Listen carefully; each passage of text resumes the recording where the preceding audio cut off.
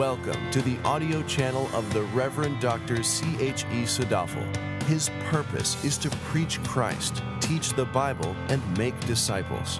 Now let us open our Bibles and our hearts as we listen to him proclaim the Word of God. So, church, I would invite the congregation to stand and please turn to Luke chapter 4, verse 38.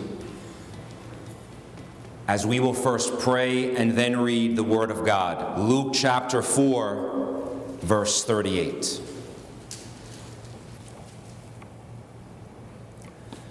Let us pray. And now we humble ourselves before God Almighty, whose grace has gifted us and whose love has saved us. Patiently now we wait for Thee. Your word is a lamp to our paths and a light to our feet. May the Holy Spirit strengthen His servant to deliver a word of truth, so that many to Jesus will come and meet. Amen. Luke chapter 4, verses 38 to 44. Then Jesus got up and left the synagogue and entered Simon's home. Now Simon's mother-in-law was suffering from a high fever, and they asked him to help her. And standing over her, he rebuked the fever, and it left her. And she immediately got up and waited on them. While the sun was setting, all those who had any who were sick with various diseases brought them to him, and laying his hands on each one of them, he was healing them. Demons also were coming out of many, shouting, "You are the Son of God." But rebuking them, he would not allow them to speak, because they knew him to be the Christ. When day came, Jesus left and went to a secluded place, and the crowds were searching for him and came to him and tried to keep him from going away from them.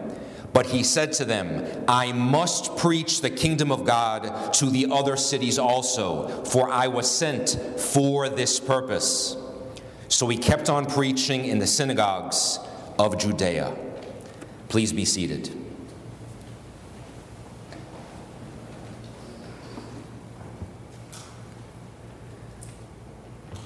So, church, the title of this morning's sermon is The Power of God, Part 2. In Part 1, we were in Luke chapter 4, verses 31 to 37, where we bore witness to the power of God in the spiritual realm.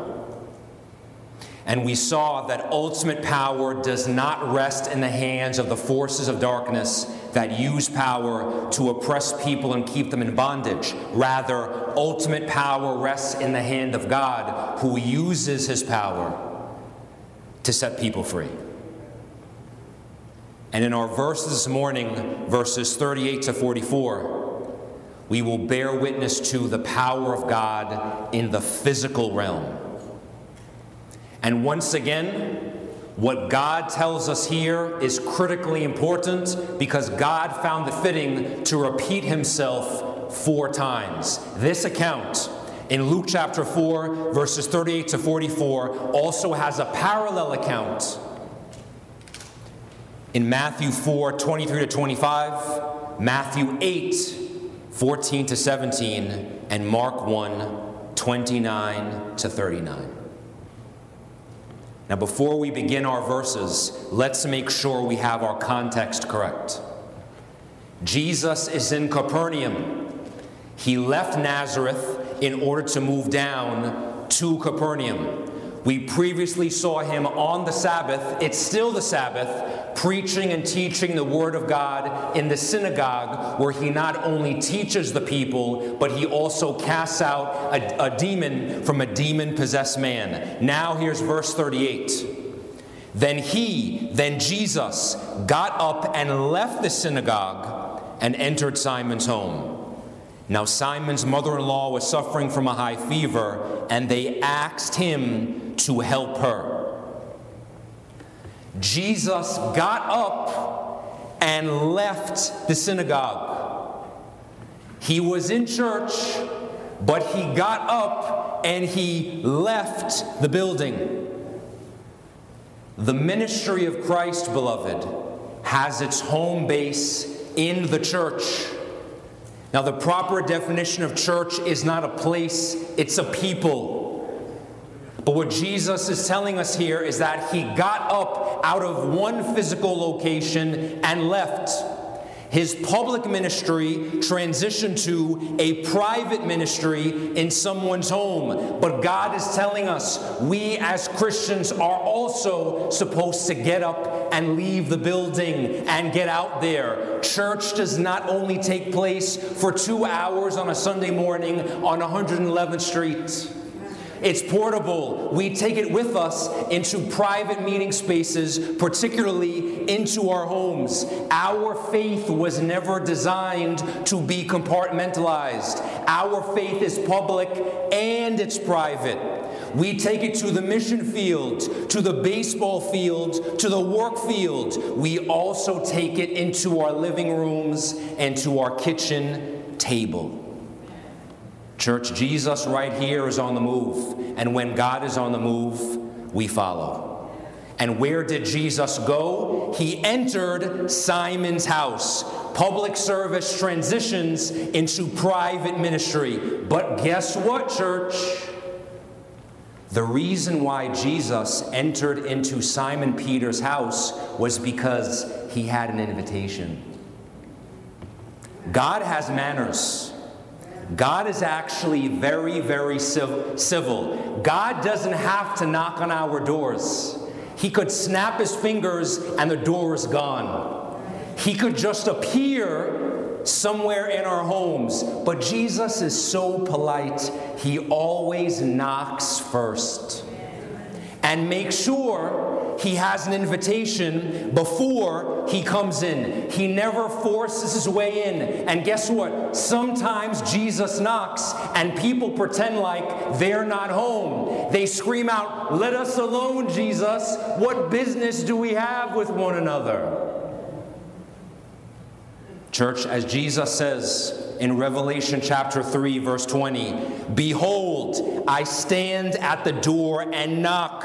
If anyone hears my voice and opens the door, I will come into him and will dine with him and he with me."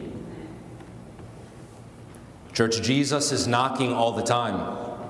And there are some folks who never open the door for Christ. But Jesus is such in high demand.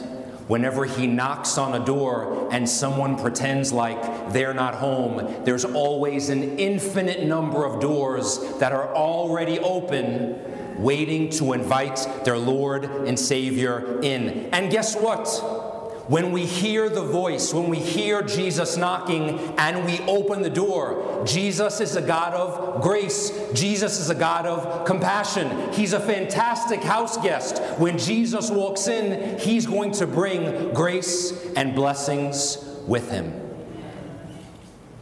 Now, I'm not going to make an accusation. I'm going to ask the church a question. Knowing that our faith is not just public, it's also private. When I ask you, Christian, about all the private meeting spaces in your life, your workspace, your kitchen table space, your recreational space, your social space, all those spaces that you share with people, with friends, family, people who live in the world at large. Do people in those private spaces know you're a Christian? Do they know you're a Christian because you have already invited Jesus in? And if they don't, my only question is, why not? Now, on the one hand, when we open the door and invite Jesus in, the God of grace brings grace with him. But let's not paint a falsely concocted view of reality. Because Jesus enters into Simon Peter's home, and what does he find there? Simon Peter's mother-in-law is sick, telling us what? Even those households that hear Jesus knocking and open the door, they're not going to live a highlight reel. They're not now immune from adversity and hardship. But what the text does tell us is if you don't let Jesus in and adversity strikes, who's not there to help you? Jesus isn't. But when you do open the door, you're not now dealing with that adversity by yourself. You have your Lord and your Savior right next to you who can assist and equip you by His grace to deal with the problem. And look at how clever God is in His Word. Simon Peter's mother-in-law becomes ill. It was Simon Peter's mother-in-law becoming ill which induced the people of the house to open the door, and now God comes in. So when a family member, when a loved one, when someone who you hold dear is now sick and infirmed, who now comes the closest to you and stands over their bed? Jesus Christ. Now the text says, Simon Peter's mother-in-law was suffering from a high fever, and they asked Jesus to help her. This is why I like Luke. He gives you details no other gospel writer gives you.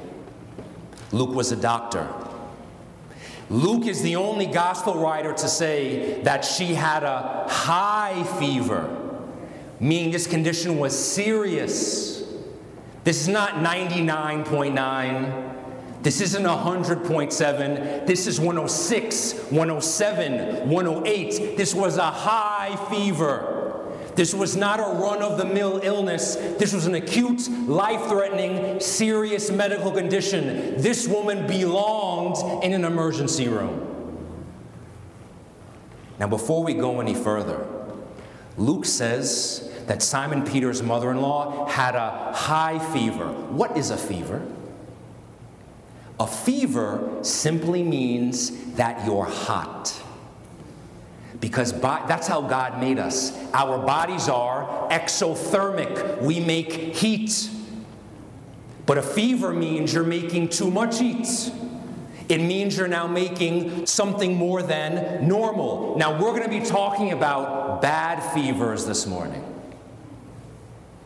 But there are good fevers.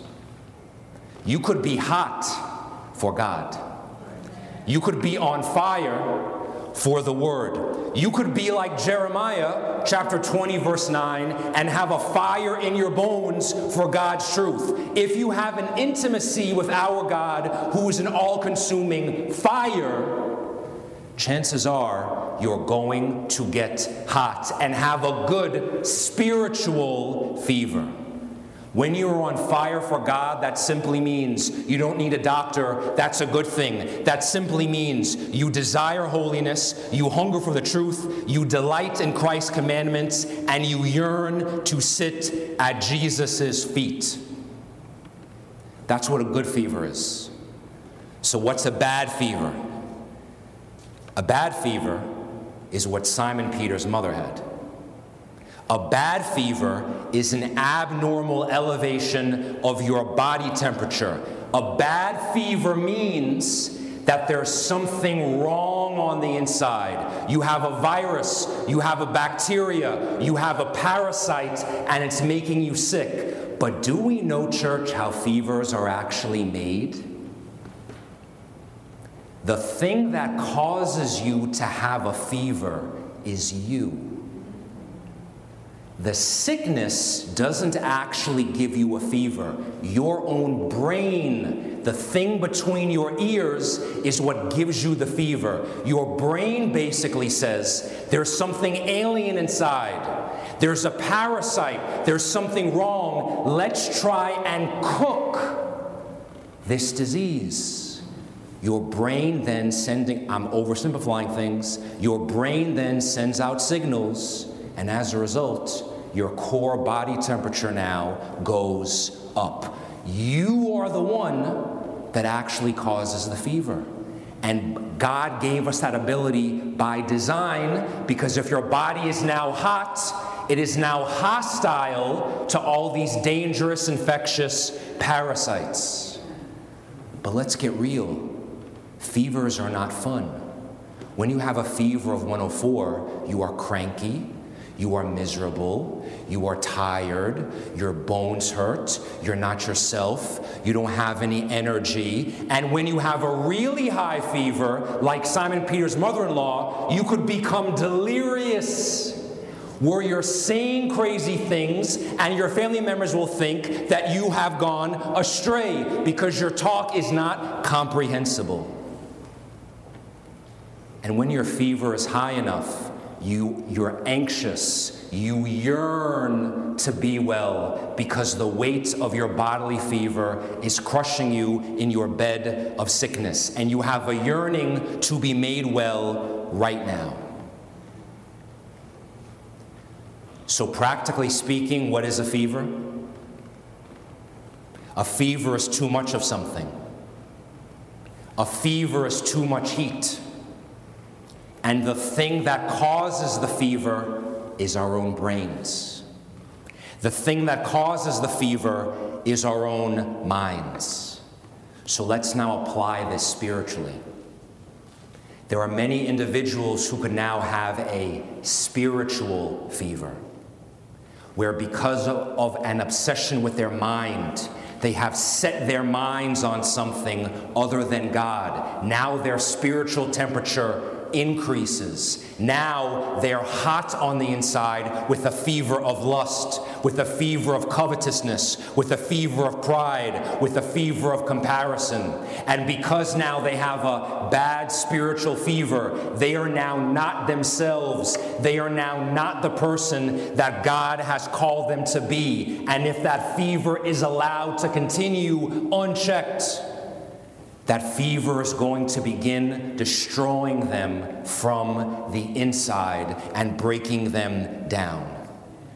And when you now have a spiritual fever, because you are not yourself and you're bedridden, you are now incapable of being as effective and as useful in God's kingdom. And you know what the worst part is? Spiritual fevers are contagious. If you hang around other people who have a fever of comparison or a fever of pride, and they cough, cough, sniffle, sniffle, sooner or later, you're going to begin feeling ill as well. And the crucial theological insight to understand, church, is that sin is the root cause of all spiritual fevers. Sin is the root cause of all spiritual fevers. Sin warps our spirits, sin warps our mind so that now it is depraved, and the spiritual disease of sin, without Jesus Christ, there's no Tylenol or Motrin you can take to break the fever. It always has a 100% mortality rate, and the fever that is caused by sin irrevocably ends in death. Because sin is the ultimate cause of all spiritual fevers. Now, before someone is touched by Jesus Christ, they may have a spirit fever, they may have a soul fever, they may have a psychological fever, but who is the ultimate healer? Who is the ultimate divine physician? Who has power? Who has authority over spirit, mind, and body? Our Lord and our Savior, Jesus Christ. Verse 39 says, "And standing over her," Jesus impersonally sits to teach, but when he's coming to show compassion and heal someone, he stands over them. "And standing over her, Jesus rebuked the fever, and it left her." Church, there's a type of spiritual fever. There's a type of spiritual disease of sin that only Jesus Christ can heal. Because by his atonement on the cross, he not only gave the appropriate spiritual prescription so that now we are free from the penalty of sin, death, we are also, by the power of his blood, set free from the power of sin reigning over us right here and now in this life. And how did Jesus heal Simon Peter's mother-in-law? He rebuked the fever. He sent forth his word. Because as we established last week, the word of God has power. The Word of God is what brought the cosmos into existence, and the Word of God is the means, is the conduit by which God uses to make people well and turn a sin-diseased heart into a Holy Spirit-infused one. Now, before I move on, we have to make mention of something. Did Simon's mother-in-law pray for herself? She didn't.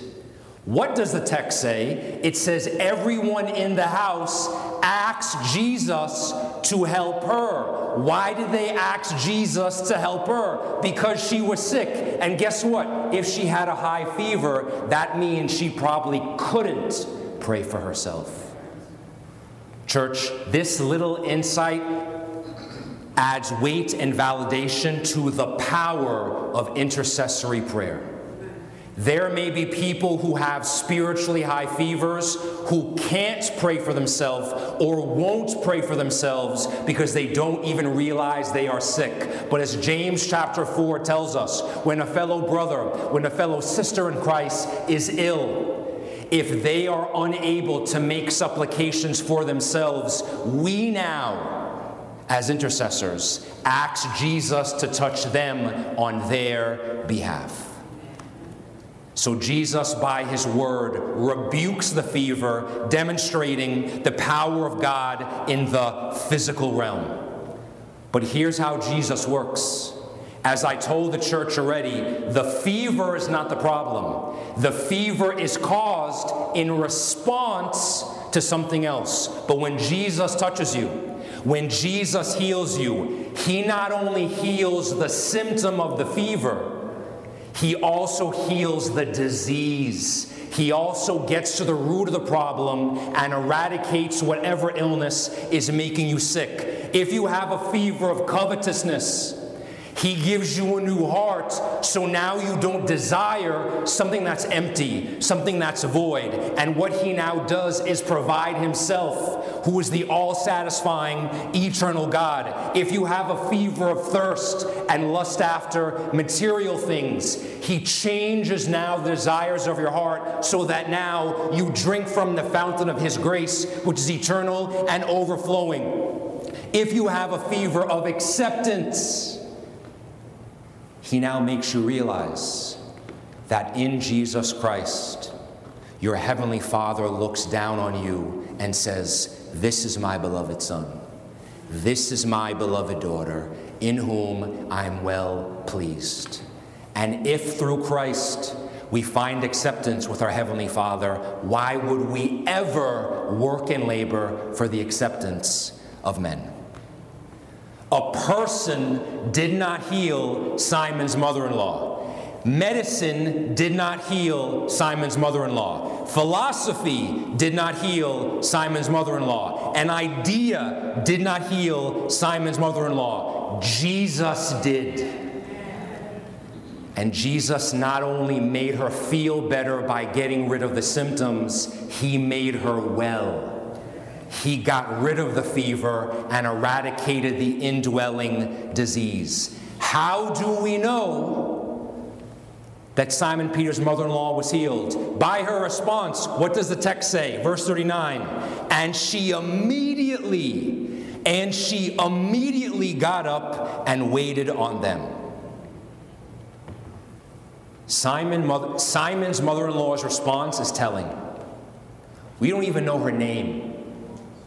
When she was healed, did she write a song? Did she go outside and broadcast, look at me, everybody, I'm now well? Did she do anything demonstrative that drew attention to herself? Did she begin a prayer service and a healing service? Everyone come to my house and I'll charge you $5 to come in. She didn't. What did she do? She immediately got up and began serving her Lord in something simple, in something plain, in something ordinary, in something as boring as serving her Lord and Savior as he sat in her son-in-law's house. Church, it's the simple things in life that go uncelebrated. It's the things that no one else is privy to that comes from the most genuine place, from people who have been the recipients of God's grace and now have a genuine attitude of gratitude in their hearts. Because people who are genuinely touched and healed by Christ are eager to serve Him. Now, church, when we look at people overall in the Bible who are afflicted with an illness, here's an overriding theme. God tends to allow particular individuals to suffer from an illness because there's always a faith lesson in the affliction. Let me say that again. God tends to allow particular individuals to suffer from particular illnesses because there's always a faith lesson. There's something called sanctified illness, meaning when you are now afflicted, when you have a fever, when you are now broken down, that crisis is now a door through which God uses to tell you something. God uses to open your eyes to see something. That faith lesson may be for you. That faith lesson may also be for other people. And what does Simon's mother-in-law tell us? Look at her response. Look at how she immediately went into action. She did not spend a second dwelling on what Jesus did. She immediately began what? Serving Him. The point of this miracle was not the miracle. The point of the miracle was so that with her renewed strength, she may now begin glorifying God. Because the point of the healing wasn't her. The point of the healing was the healer, the source from which her healing flowed. And I say all that to say, church, we live in a world where so many individuals suffer from a diverse manner of psychological or bodily disease, and they pray for healing. They pray for God to touch them. But here's the reality. There are some people who want the healing for themselves. And the second they get better, they will dive immediately back into the thing that got them sick in the first place. The miracle, the point of the miracle is never the miracle. The point of the miracle is the miracle worker. And because Simon's mother-in-law immediately began persevering in private, that tells us something, that her belief, her inward heart condition of gratitude for Christ was real. Because guess what, church? Anyone can pretend in public. Anyone. But only God's chosen, only those whom God has called in the minutia of everyday life, only they will persevere in private. Only they, when only they know how many tears they shed. Only they, when step by step and day by day, they spend 30 minutes, 60 minutes, 3 hours in their prayer closets, when they do things that no one will ever know about. That is the perseverance of God's godly elect in private. As J.C. Ryle once said, Simon Peter's mother-in-law was made well in the moment, and in the same moment made strong and able to work.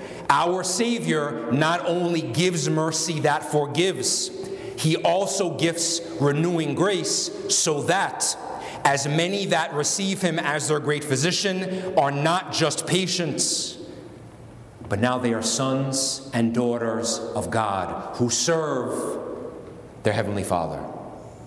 Because, church, those whom God justifies, He sanctifies. And those who truly serve God do so out of genuine inward gratitude. Because Simon Peter's mother-in-law knew she was risen. She was lifted up out of her bed of sickness because Christ picked her up. Because Christ lifted her up.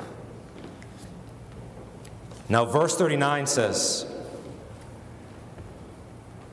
that Simon Peter's mother-in-law was healed immediately, instantaneously. People see me in the office all the time, and they say, Dr. Sadafel, I need to get better in an hour. I have something to do tonight. Give me something good. I need to be better by tomorrow morning. Fix me now. To which I always respond, medicine is not magic. Here's an antibiotic, twice a day for a week. You're going to feel the same for a day, day and a half. Give the medicine some time to work. It's slow, it's progressive, it's gradual. You must finish the entire course. That's how a natural healer heals. But when God heals someone, it is instantaneous. It doesn't depend on time because our God transcends time. Time works for him. He is not limited by the constraints of time. There's a difference, church, between God supernaturally healing someone and God using natural means to make someone better. When God miraculously uses his divine power in the physical realm to make someone well, there are certain signs, there are certain marks. That healing is never delayed. It is always complete. There's always a certainty of cure, and it's always verifiable, meaning people can see someone who's blind. People can see someone who has head-to-toe leprosy. People can see someone who can't walk. Then Jesus says a word or touches them, and then immediately, in the blink of an eye, they are a brand new person. And it was always done publicly, so they were eyewitnesses. You know what Jesus never did? He never cured anyone of anxiety in private.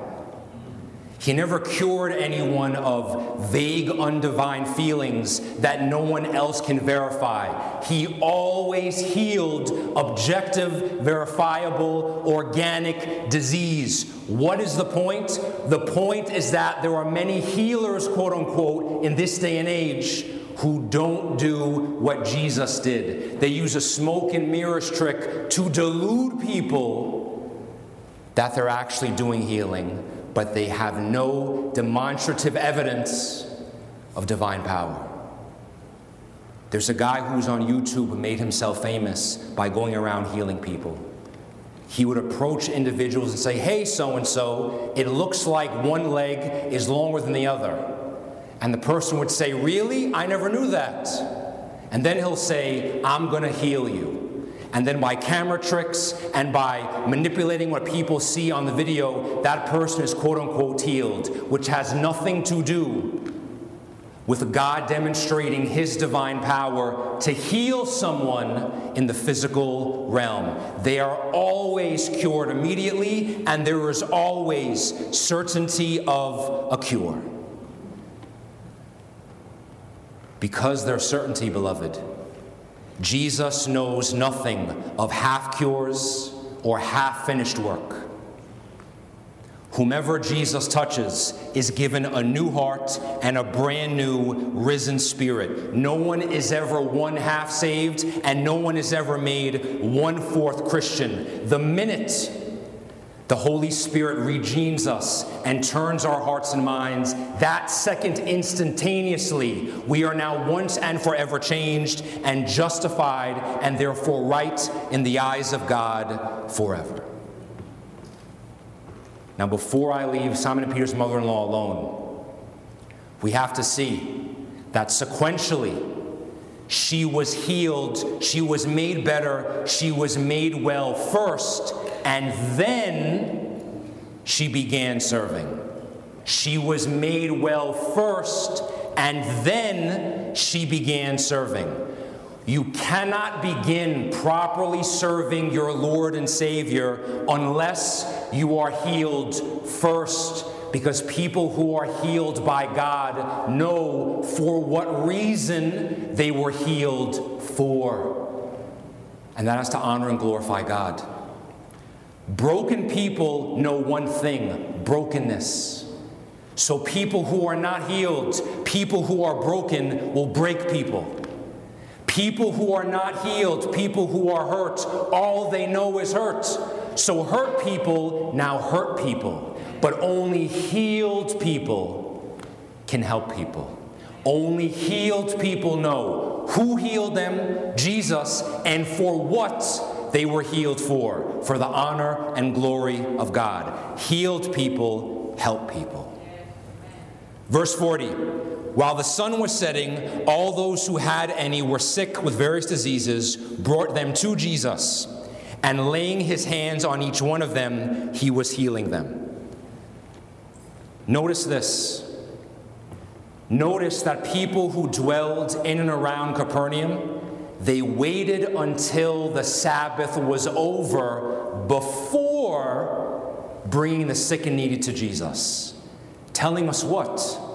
That as observant Jews, they still obeyed the Word of God and the Sabbath requirements.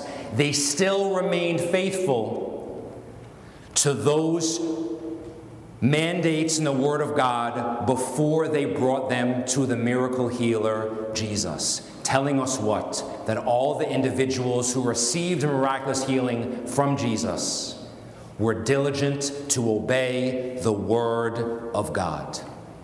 And what Luke does in verses 40 to 41 is he makes a clear distinction between people who were physically unwell and people who were demon-possessed, because there's a difference, just as Mark says in Mark 1:32. Now Jesus healed Simon's mother-in-law by rebuking the fever, by using his word. How did he heal the people described in these verses? He laid hands on them. He touched them. He very personally and intimately reached out his hand and touched them. Because, church, we serve a personal God. We don't serve an impersonal force. We serve a God where his children's names are written in the palms of his hands, and he uses those same hands to touch those who are afflicted and to make them well. Jesus never did a group healing. Jesus never said a prayer over 30 or 40 people and made them all well. He personally either spoke to someone or he personally touched them. How did Jesus do it? By the laying on of hands. Now, this idea of laying on of hands is not something new in the New Testament. It's actually quite old. Because in the Old Testament, laying on of hands symbolized two things. Laying on of hands symbolized taking something bad away and depositing something positive. In the Old Testament, when someone brought an animal sacrifice to the tabernacle or to the temple, they would lay their hands on the animal to symbolically demonstrate their sin was now being transferred from them to the sacrifice. And now that animal would make an atonement for their sin. So in that laying on of hands, something bad was being taken away. Exodus 29:10. But laying on of hands in the Old Testament also symbolized depositing something positive. When Jacob met Joseph's two sons, what did he do? Genesis 48:14. He laid hands on them to bestow a blessing.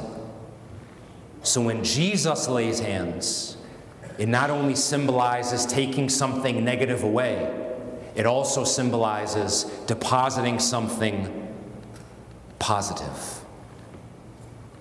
So not only does Jesus have divine power that is exercised in the physical realm, he also exercises that power with grace, with compassion, with kindness, by personally and individually laying hands on those who are afflicted. When Jesus preached his first sermon, he said that he came to set free those who are oppressed. And what Jesus is now doing in these verses is he's personally taking his hands and breaking the chains that were keeping people in bondage. And do we realize, church, that Jesus touched people when they were broken? Jesus touched people when they were filthy. Jesus touched people when they were outcasts. Jesus touched people when they were at their worst. Jesus touched people when people felt like no one would ever want to touch them. But that's who Jesus Christ is. He doesn't heal perfect people. He doesn't save perfect people. He doesn't bring people who are already refined and ideal into his kingdom. He touches and heals sinners just like me and you. He touched us in order to make us well. He touched us because that is who Jesus Christ is, the Savior and healer who has all power, but exercises that power with compassion. So God uses his power to touch the afflicted when he doesn't have to not only take away disease, sin, and iniquity, but to bestow upon us grace. Because while God's justice is finite and contained, church, his grace is unlimited. Verse 41 says, demons also were coming out of many, shouting, "You are the Son of God." But rebuking them, Jesus would not allow them to speak because they knew him to be the Christ. Here's the simple fact here. Knowledge saves no one. Knowledge saves no one. The demon knew Jesus is the Son of God. The demon knew Jesus is the Christ. He had lots of knowledge. But would that demon ever be saved? No. Here's how faith works. You begin with the facts, the historical reality that Jesus is a real person, that he was crucified, and he resurrected from the dead. If you don't believe those facts, you're an atheist. If you believe those facts are true and then assent to the reality that they are in fact true, now you're a demon.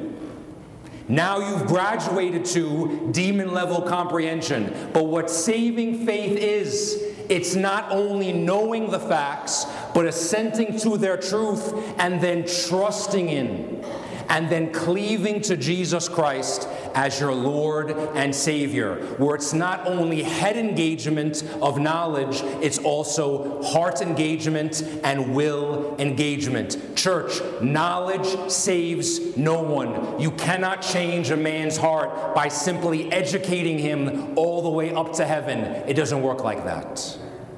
It involves a transformed mind, heart, and will, wrought by the power of God. Now, Jesus did not allow this demon to speak because the text says the demon knew him to be the Christ. And at the end of our verses, Jesus will say that he has a mission to fulfill and he has to go to other cities in Judea to preach and teach the gospel. Here's why, church, Jesus would not allow this demon to prematurely proclaim the reality that Jesus is the Christ. Because the truth of who Christ is and the full weight and import of Christ's public ministry always registers best after the resurrection. It always registers best looking back on the other side of complexity. Jesus could have spent 100 years, 200 years, 300 years doing miracles. He could have spent 1,000 years doing wonders all throughout the world. But without the cross, without his blood sacrifice on the cross to make an atonement for sin, Jesus would not be able to redeem those for whom he was sent to die.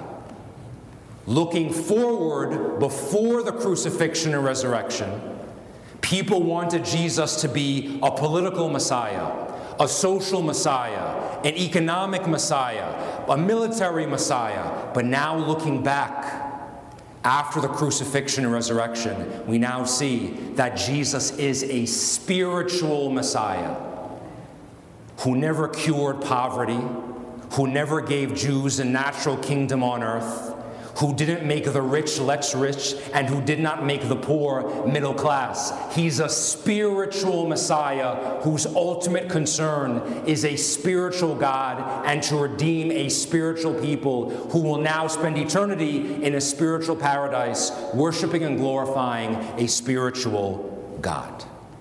The truth of Christ always registers better on the other side of complexity, post the cross. Last couple of verses.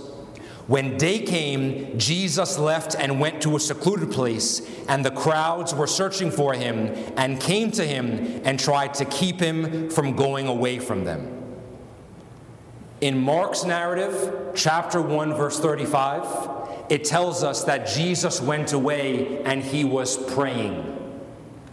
Because as we'll see in Luke's gospel going forward, Jesus is a man of prayer. Jesus is actually praying for his church right now. He's an intercessor as exercised in his priestly office. Here's a simple point, church. This is not a one-to-one correlation, but if you seek to do anything better in your Christian life, if you seek to have more power, if you seek to have more effectuality in whatever it is you're seeking to do in service to God, that power is secured through prayer. It's not a one-to-one correlation, but generally speaking, more prayer equals more power. And the church at Capernaum, the people in the town of Capernaum, the text says, they sought after Jesus. In contrast, the church at Nazareth kicked God out of town. They tried to murder him. And when Jesus left, they forgot. And as Psalm number 9 tells us, those who forget about God purchase their one-way ticket to Sheol in advance. But in contrast to that church, the people at Capernaum did not want Jesus to go. They implored him to stay. They wanted him to remain in their midst. But even though Jesus had to go to preach the kingdom of God, the church at Capernaum remembered God. They remembered his presence. They remembered his touch. They remembered his healing. They remembered his word. They did not forget about God. So even though he physically left, he remained vibrant in their hearts and their minds because they were continually remembering the Messiah.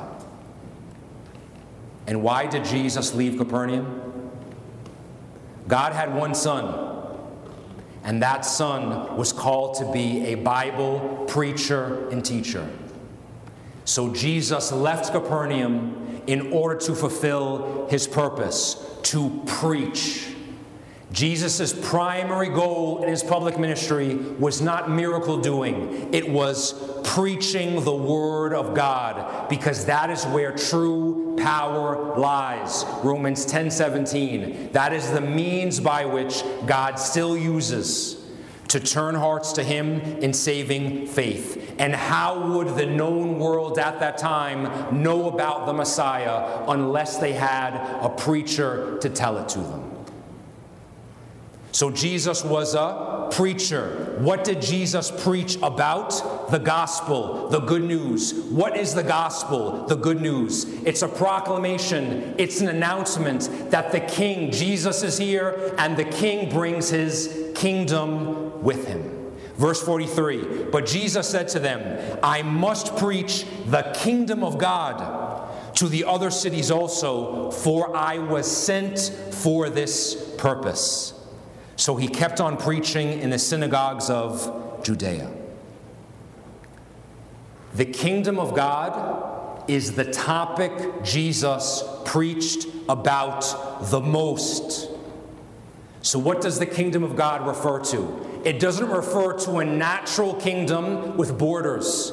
It refers to the reign of God. And the kingdom of God was preached not only as a present reality, as in Jesus is now here. It was also preached as something yet to come, a future hope. So the kingdom of God is preached as already and not yet. Jesus is here, but one day he's going to come back and inaugurate his kingdom forever.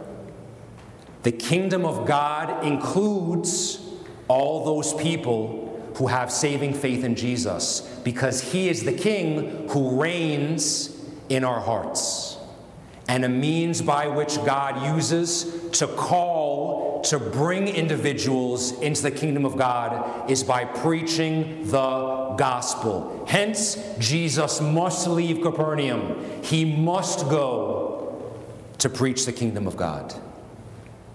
And that, of course, is the only kingdom that matters, church, because it is the only kingdom that lasts forever. In closing, I'll say this. In the short number of verses we cover today, we see the power of God at work. Yes, God's power is magnificent, awesome, and mighty because God is. That power is also very personal and applied in non-overwhelming ways. The power that brought the cosmos into existence is also the same power that stands at a bedside, touches the broken, and restores. Only Christ uses his power to heal the brokenhearted and lift up those who are powerless. As a natural physician, I can say, I am very limited in power, and I'm also limited in whom I can treat. But when we talk about Christ now, there is no ailment or disease of a spiritual heart that he cannot cure. He can cure a fever of lust. He can cure a heart disease of unbelief. He can also cure a mind disease of worry. But Jesus not only makes you feel better and treats the symptom, he makes you a brand new person. He makes you a new creature. So now a heart that once hated and despised God is now a heart that sings to its Savior. Now ears that hated and despised the preaching and teaching of the Word desire to hear nothing else.